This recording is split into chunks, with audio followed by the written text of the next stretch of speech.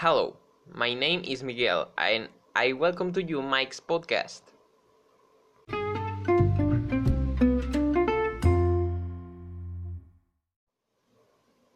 We have just seen the documentary Conspiracy, The Secret of Sustainability, and we went to ask you two questions.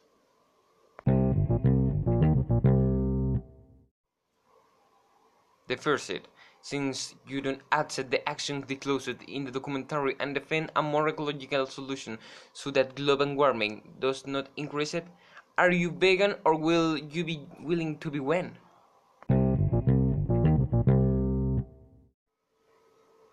The second is, will you be willing to lead an environmental movement that denounces the destructive activities of nature that the livestock industry entails?